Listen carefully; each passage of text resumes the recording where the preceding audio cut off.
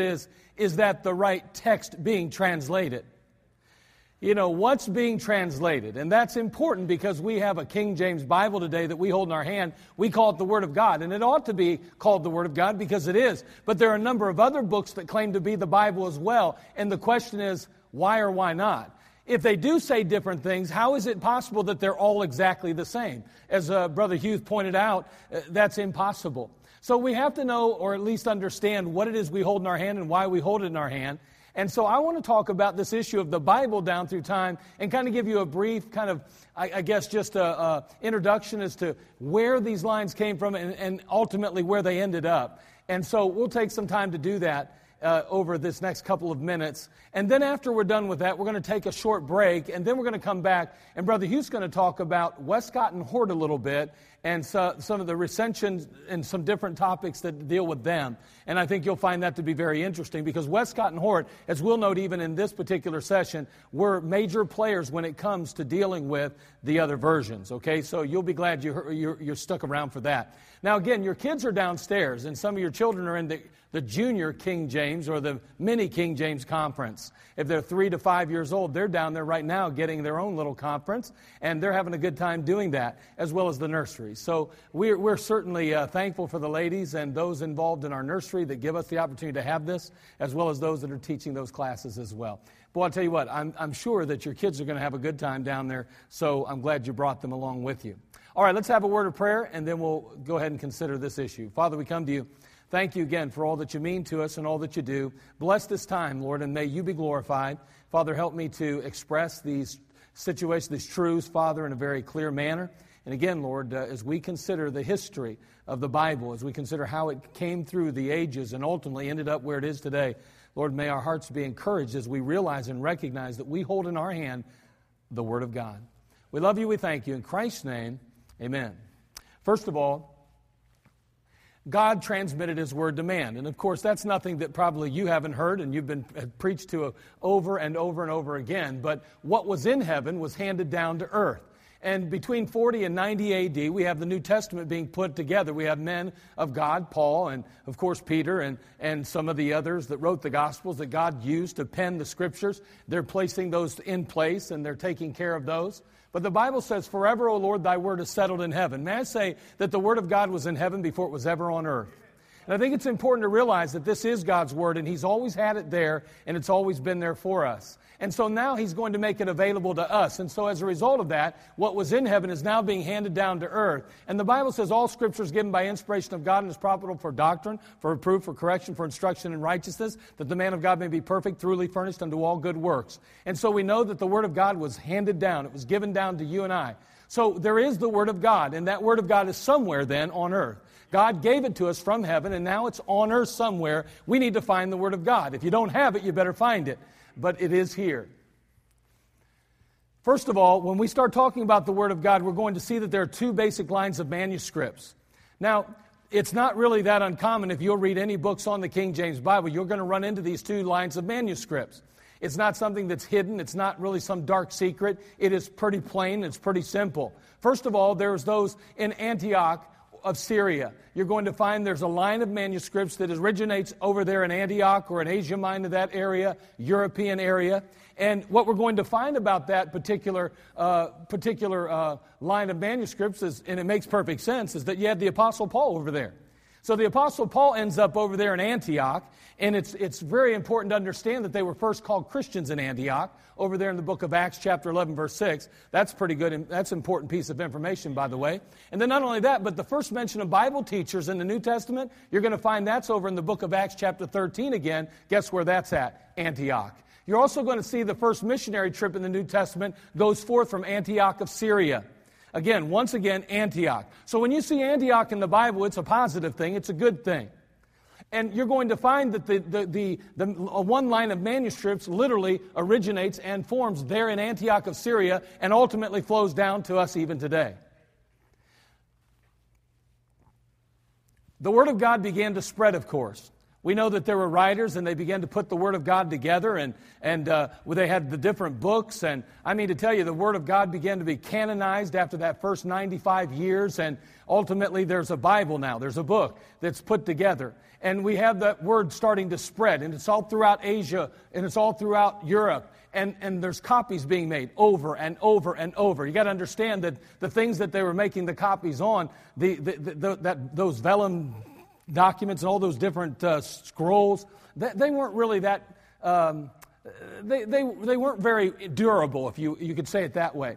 And so there were multiple copies being handwritten. Remember, they didn't have the printing press. They didn't have computers. They simply had to literally handwrite all of these copies. And so these copies are being handwritten over and over and over and over and over again. By the time 500 AD comes along, there's over 500 Bibles in different languages. The Scriptures are in 500 different languages. Now listen, that's amazing. That's really an amazing thing. Because what's going to happen is what we're going to see now. That's going to change very rapidly. It's going to be a real problem here coming up very shortly. Because this side of the line of manuscripts is in Antioch of Syria. And it's just spreading throughout Europe. It's beginning with Paul right on through. We see that even up to about 500 AD. However, there's another line of manuscripts. This line of manuscripts is called the Alexandrian line of manuscripts. This particular line of manuscripts basically begins with a eunuch. You remember over there in Acts chapter 8, the eunuch, Ethiopian eunuch, is saved. Obviously, he goes on his way. He's jubilant. He's happy as he's saved, and he takes those scriptures that he had and he runs them right on down into Africa. They're down into that area. Not only that, but historically speaking, we're told that Barnabas and Mark, when they made that split from Paul, made their way down into Africa as well. But before we know it, down there in Alexandria, Egypt, the Scriptures find their way.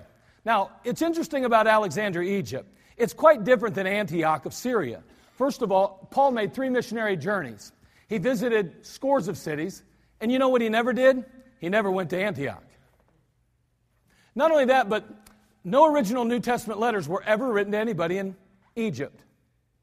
Not only that, but there are 2 main, quote, oldest and best manuscripts, and that would be Vaticanus and Sinaiticus. Excuse me, I always get that mixed up. It originated in or near Alexandria, Egypt. Now, that right now you're going, well, what's that supposed to mean? We'll get to that in a little bit. But let me tell you something. If you see those Vaticanus and Sinaiticus, those 2 right there are the virtual foundation virtually for every modern version that there is. And again, we'll talk about that a little more because Westcott and Hort played an instrumental part in that as well. And they kind of took that and they kind of mixed it up a little bit and shook it up a little bit and created a text that ultimately does indeed support all these other versions. But nonetheless, we have Alexandria, Egypt. So what we find then is we've got this line over in Syria, Antioch. We have this line now over in Alexandria, Egypt. And so there are scriptures now being copied. There are scriptures that are being checked and looked at. In Alexandria, Egypt, there's a mess. I mean, it is a total mess. See, there's a school in Alexandria. And there's a number of leaders in Alexandria there that are going to ultimately take the Word of God and they're going to look it over and they're going to begin to, I guess, be very critical about that text. You have a man by the name of Philo. And, you know, that's interesting because actually, though our word philosophy comes from this particular man. I mean, he was a pretty wise and very smart, intelligent person. You have, this one's a tough one. I've been working on it. Patanus. And then you have Clement of Alexandria. Now, these guys here, Clement, he lived about 150 to 215 AD. And all of these guys, they were literally the founding fathers of the university. The University of Alexandria, if you will, the School of Alexandria. But the one who really got things rolling was a man by the name of Origen. Origen lived between 184 and 254. And he was revered by the church as a tremendous leader. As a matter of fact, if you read about him to this day, people will say, wow, you talk about a man. I mean, now, and listen, don't misunderstand what I'm going to say here. Honestly, if you look at Eusebius and you look at some of these men like Origen and others, some of them, they suffered for their faith, by the way. Eusebius was thrown in jail, by the way, because of a profession of faith. So I'm not saying that he didn't have some things, maybe in one sense, that it would, kind of represent Christianity. However, you got to also understand the man and what he believed and where he stood. But the modern day church even looks at him today and says, man, he's like a hero of the faith, when in reality he was nothing more than a heretic. You say, well, why would you say that? Why would you be so mean? Why would you be so critical of somebody that's already dead and gone? Well, first of all, Origen believed some things. He believed that water baptism was necessary for salvation. Now, I don't know about you, but that's not scriptural. That is not Bible. Not only that, he did not believe the Old Testament was true. Now, I don't know, when you read your Bible, do you believe the Old Testament's true? Of course you do. But not this man. He didn't believe that. He did not believe the account of the beginnings in Genesis was literal.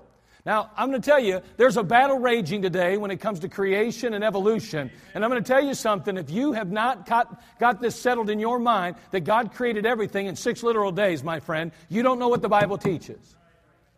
And so this man had a problem with that as well. Not only that, but he did not believe in the literal resurrection of Jesus Christ. That's crazy, isn't it? I mean, Jesus raised from the dead. Up from the grave he arose. Right? Isn't that what we sing? Why? Because we believe it. It's in the Word of God. He didn't really believe the literal resurrection of Jesus Christ. The main theme of teaching in his school was that Jesus Christ was not God. Now listen, that is not that uncommon today. That's the kind of ideas, and that's the kind of ideology that Origen believed. That's what he embraced. So therefore, as a result of his beliefs, it affected how he viewed Scripture. And it caused him to start to, in a sense, corrupt the Scriptures. The very Scriptures that were there had already been tainted, had already been being corrected. Last time I checked, we ought to be copying, not correcting Scriptures. But they were correcting the Scriptures already in Alexandria, Egypt. And now here they are now, Origen, this man who's way off base, spiritually speaking, way off base, scripturally speaking. Now here he is with his philosophies and his particular warped theology, and he is inserting that theology and inserting those philosophies into the very text of the Bible. It would be a few years later now that a man by the name of Eusebius shows up. We had Origen, and now we got Eusebius as well. And I think I might have mixed them up a little bit. I was running on about Eusebius because he's been on my mind lately. But that Origen was a mess. And then Eusebius follows him some years later. But here's the interesting thing about Eusebius too.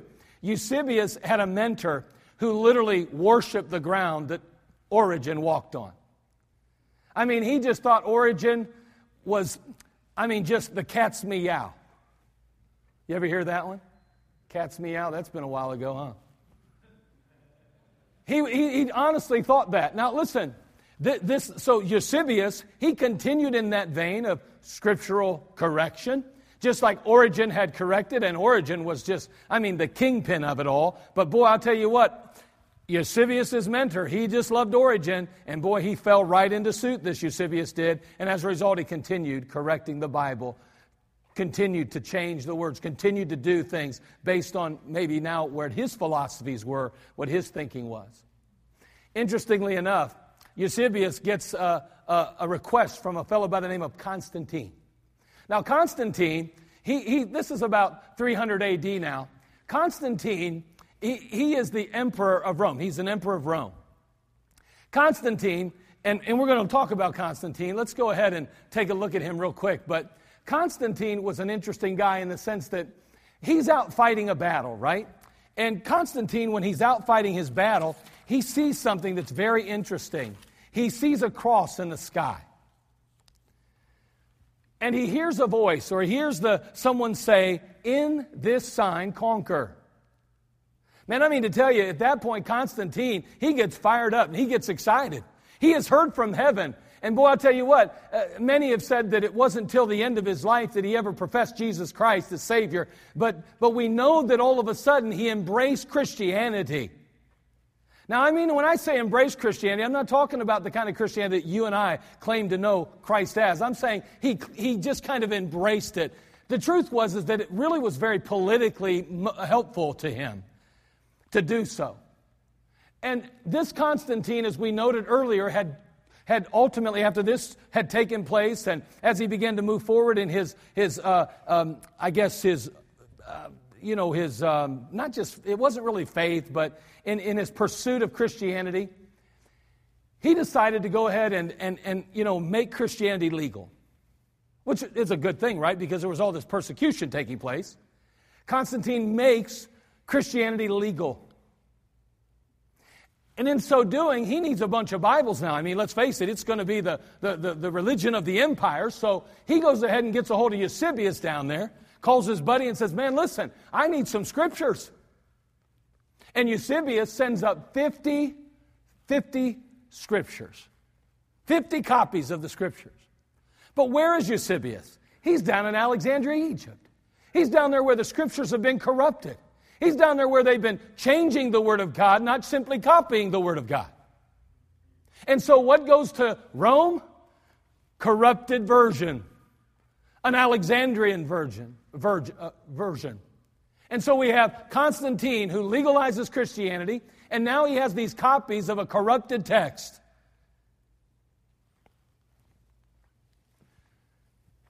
It'd be about 100 more years later that a man by the name of Augustine shows up.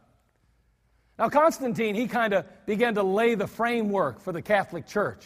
Because, see, what Constantine did was he kind of connected the church and the state together. It was Constantine and religion. And so he kind of brought the two together. And as he did that, he laid the framework for what later Augustine would lay the foundation.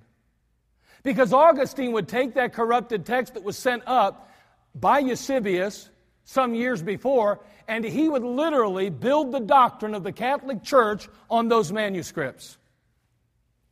And so now we have the Catholic Church rooted and grounded in a corrupted Alexandrian text.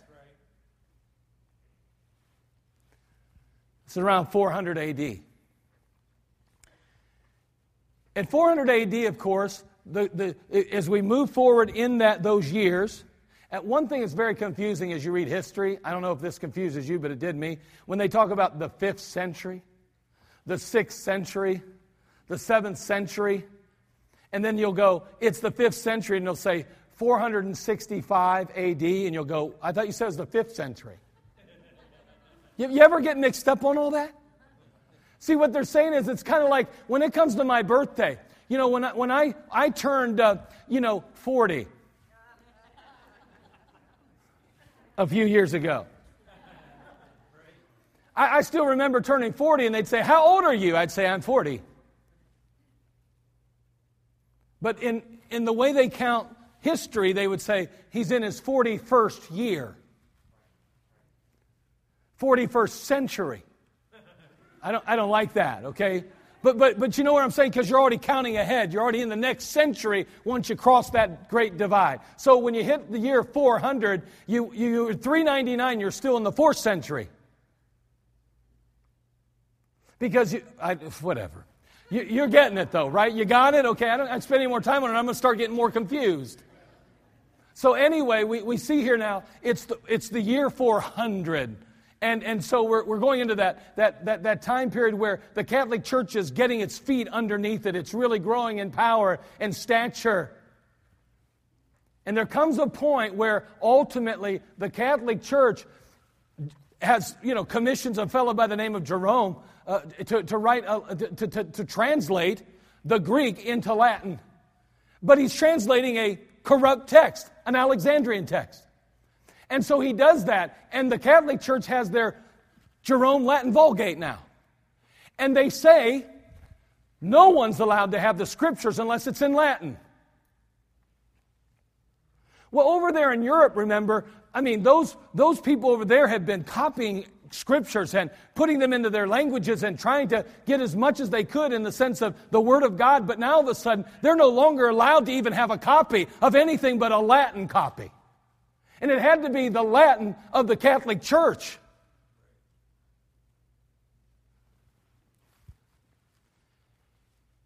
And so as a result of that, the Bible says, then spake Jesus again unto them, saying, I am the light of the world.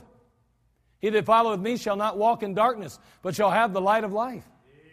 He said, thy word is a lamp unto my feet and a light unto my path. The truth is that all of a sudden, as a result of this edict to remove Bibles, to say no longer allowed or permitted to have the Word of God unless it's in Latin, and it has to be the Latin out of Alexandria, Egypt. The fact is, we're going to kill anybody who has any other kind of Scripture in their possession. As a result of that, the Word of God was suppressed, and as a result, the Dark Ages came. Listen, you can say anything you want. You can say that it's all about a lack of education. You can talk about all kinds of things that transpired and took place and say that's why we had the Dark Ages. But my friend, I believe that nothing more important happened than the fact that we lost the light of the world. And the Word of God was hidden. And boy, I'll tell you what, when you go ahead and take the Scriptures out of people's hands, and by the way, this was just all a ploy by the Catholic Church as well, mind you. And again, I'm not trying to knock Catholics. Don't misunderstand me. If you're Catholic today, you need Jesus like I do. We need Him the same way. You get there the same way, so do I. So if we don't get to Him according to the Word of God, we're going to miss it. But the fact is historically speaking, when we look at Catholicism, they said, listen, everybody's going to be trained and taught in Latin. What was once a Greek language in the world, now we're going to change it over to Latin in the sense that everybody that's religious learns Latin, everybody that's educated learns Latin. And you know what they did? They just went ahead and said to everybody else, you're going to be common, because unless you learn Latin, unless you can go to the universities, unless you can go to our schools, you can be you're a big zero. And that's exactly how it went down. You talk about Dark Ages, it all started when they decided to move the Bible and take it out of the hands of the common people. And there was the Dark Ages. From 500 AD to 1500 AD, there was darkness because the Word of God was no longer present as a whole in the world. It had stripped it, taken it out, did not permit it. Oh, it was still hidden, though. It was still kind of finding its way, weaving its way through history in spite of those edicts. You can't get rid of God's Word. Why? Because He's the one that promised to what? Preserve His Word. So at the end of 1,500 years, ultimately after Christ's death, we have what's called the Reformation. Boy, I'll tell you what, you had a man by the name of Wycliffe comes around in 1380, and he starts to set the stage for a man by the name of none other than Martin Luther. Martin Luther, he nails his 95 Theses to the door of Wittenberg Chapel, and he goes ahead and translates his New Testament Bible. You know, it's interesting when you think about old Martin Luther, who was raised a Catholic priest, and you consider what he did. I mean, first of all, remember, the whole point was, the thing that the Catholic Church hated about Martin Luther more than anything, he wanted to get the language. He wanted to get the Bible in the language of common people. He wanted it in the German language, his own native tongue. And so he did. He went ahead and made a translation of the New Testament to German. Do you know what this Catholic priest used to translate his New Testament? Oh, no, he didn't use the Alexandrian text that he had grown up learning, that had been used by his masters in the seminaries. He used that text that we still have preserved in the King James Bible today. It's funny, he could have used that if it was the best text.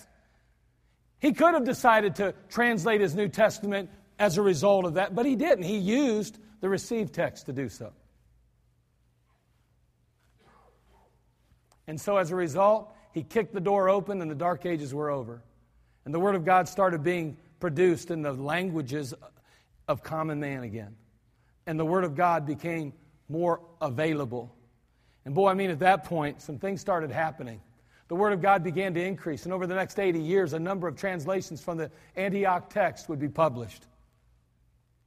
A number of them. They'd start to dig into those texts. They'd started compiling those copies of text through all the ages that had been hidden, and the people have kind of kept secret for fear of death. And they went ahead and they started getting all those copies. Now again, they had those copies. They were willing to die for those copies. I mean, those Albigensians, those Waldensians, and even those Anabaptists that you read about in history, they died because they held on to that Word of God. They were not going to give in.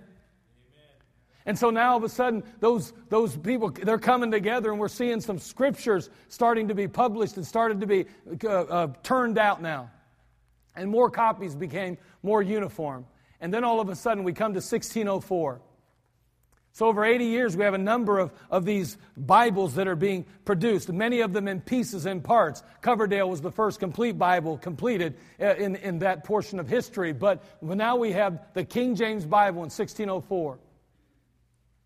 And again, King James I, he authorized that new translation of the Bible into English. And it was started, and 7 years later, in 1611, it was completed.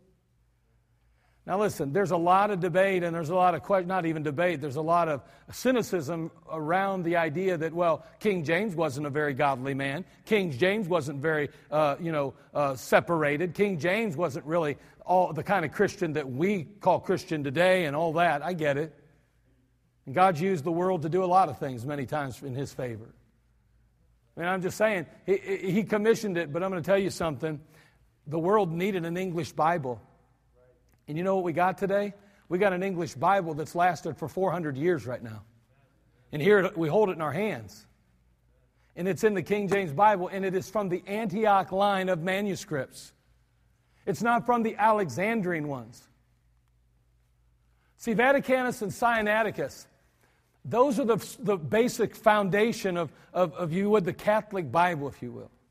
Now, again, Sinaiticus was found later on through the years. And again, we'll see here that the manuscript Vaticanus was found in 1481, but it was in the Vatican Library, so it's been around a long time. Many believe that it was one of those 50 copies that was sent from Eusebius up to Constantine. And then there's Sinaiticus. It was found in St. Catherine's Monastery at Mount Sinai in 1844. It's interesting, the man that found that was an atheist, and the man that found it also, he found it in a trash can. Isn't that interesting? I mean, that's no joke. No, they were utilizing it to start a fire. And the gentleman who was using it to start the fire said, we just burned a bunch of those up the other day.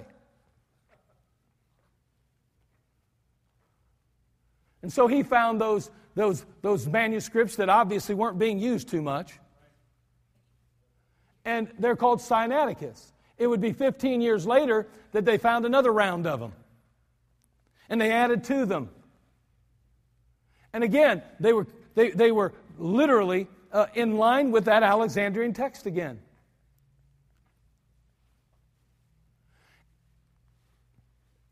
Then you have a couple of fellows by the name of Westcott and Horton. I'm not going to spend a lot of time here. But they dig up those old Alexandrian texts again.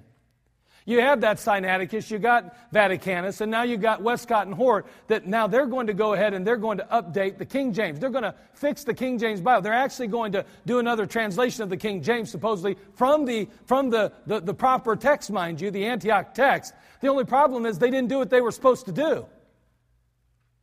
You'll learn more about that, I'm sure. But nonetheless, they end up resurrecting this Alexandrian text again, basically, and they begin to insert a number of variant readings, and they create basically a new text that really had not existed in a sense to that point. And basically every modern version comes from that text now. And someone will say, well, it's not really, it's called the critical text because they've updated it. But in a sense, it's still a foundational text, the foundational text that Westcott and Hort founded. I know they've updated it. I know they've changed it. And they'll try to say everybody that's against these new versions will say Westcott and Hort, it's their text. But really, it's the critical text. I get it, but it's still an Alexandrian text. That's the bottom line.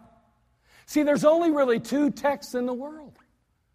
There's either the one from Antioch, Syria, or there's the one from Alexandria, Egypt. That's the only two there are. And you can go ahead and you can doctor it up and you can go ahead and put all the icing on it you want, but when you sink your teeth into it, it's either corrupt or it's preserved. The NIVs and the NSVs, the ESVs, the RSVs, and even the New King James Bible version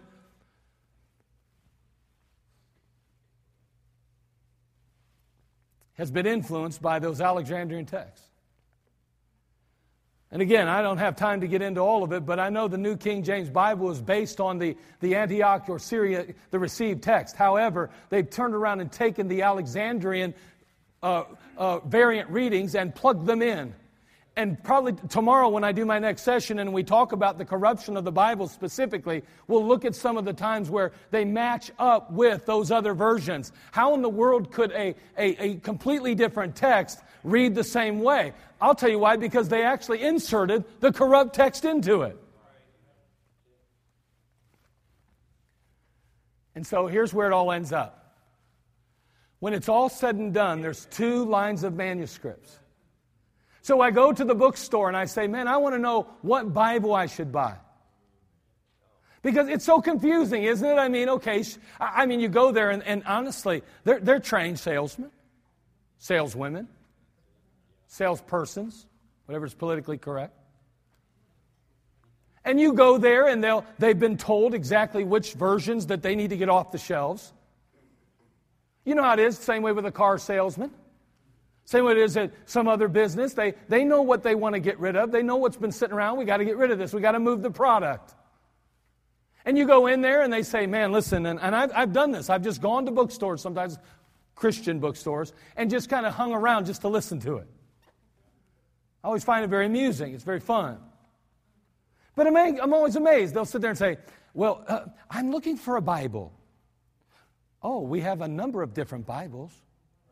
And they'll say, well, I'm looking for one that I'm just struggling with understanding the Bible.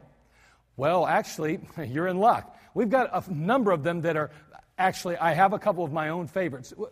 Over here, let me take you over here. Look at this. This one right here, I'm telling you right now, this is a great, great Bible. It's so easy to understand. And they start to sell the Bible. And the person says, I don't know. There's just so many different ones. I know there are. Let me show you another one. How's this one? This one has some pictures too. I'm just saying that they sell the Bible. They don't care which Bible it is because it doesn't matter what it says. All that matters is it's got the name Bible on it. And somebody says, boy, it's just so confusing. I don't know which Bible to get. Let me tell you something. It's not hard. It's not difficult because there's only 2 lines of manuscripts. The fact is this. If you want to buy a Bible that you can trust and depend on, you need to get one that's out of the text of the Antioch Syrian text. You need to get the one that the Apostle Paul helped to take on through Europe and others that followed him took throughout Europe. And we understand that ultimately the Roman Bible, I get it, got through Europe as well, but it wasn't from Alexandrian to there. It was from the Roman church to there. But what we have here is we've got 2 lines. Antioch, and you've got Alexandrian. And there they are on the scale. And let me tell you something. If you weigh the scale out and it's real, that's not how the scale's supposed to be. Turn that around, brother. Could you get in there and turn the slide? I don't know why it ended up wrong. But see those Bibles on the left? They're supposed to be weighing it down. Now I don't get how that just happened. But anyway, that's supposed to be weighing it down. And the King James Bible's going up. You know what I'm saying? Because you got all these other versions. That's really messed up right there. That messed up my whole program. If you only knew how I am, you'd know how much that's messing me up right now. Yeah, now we're talking. Wait, that's still wrong. Okay, so anyway.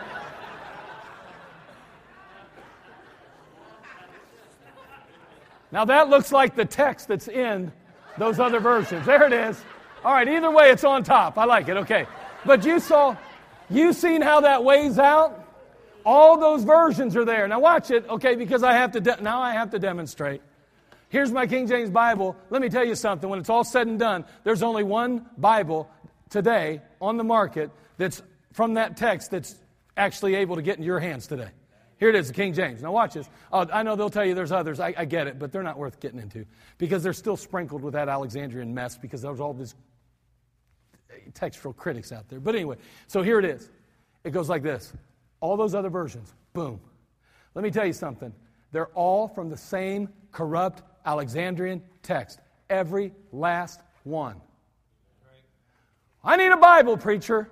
It's up to you. It's a choice between this one or any of the other ones you want because they're all the same. It's up to you. Go ahead. It's not a hard choice. It's between one of 2 now. It's not between one of 200 or 300. It's either this one from Antioch, the line of Antioch, because remember, it's not the translation that's the problem. It's the text. And the text of the King James is preserved by God. It's gone down through the centuries. It was not corrupted by men and women who chose to change it. They sought with all their heart to try to preserve it and keep it the way God intended it to be. Don't let anybody kid you. Attitude is a big factor here. How you viewed the Word of God matters. And I'm going to tell you, in Alexandria, Egypt, they didn't have a very high view of God and His Word. They got a high view of it over here. So when you go to buy the Bible, you don't have to ask yourself, which of the 300 or which of the 200 do I want to choose? No. You just have to say, well, I'm either going to get one, the King James Bible, or I'll get one of those other ones because, well, they're all Alexandrian texts. They're all the same. They're all from the same. I know they say different things, but in a sense, they're all from the same text, the Alexandrian text. And that's what we find, and that's what we see. And so as a result of that, I just want to encourage you to remember that the Word of God is His Word. And aren't we glad that He's preserved His Word for us? And you know, there's a lot of questions that I still have. I'm sure you still have some too. And I think in heaven one day I'll ask the Lord a bunch of stuff. And I'm going to try to figure it all out. Right now I got this little pea brain. I'm just human. I'm finite. But what I do know is that God's true to His Word. And if He said He'd preserve it, He will. And if I'm going to be judged by it, then I better make sure I got something that's judge-worthy. And so I got a book today called the King James Bible that I believe is the Word of God. You go and ask anybody that uses one of these Alexandrian texts if they've got the Word of God and if it is the Word of God. You know what they'll tell you? Yeah, for the most part. It's pretty much, yeah. Does your Bible have error in it? They'll say, you know what they'll say? Well, every Bible does.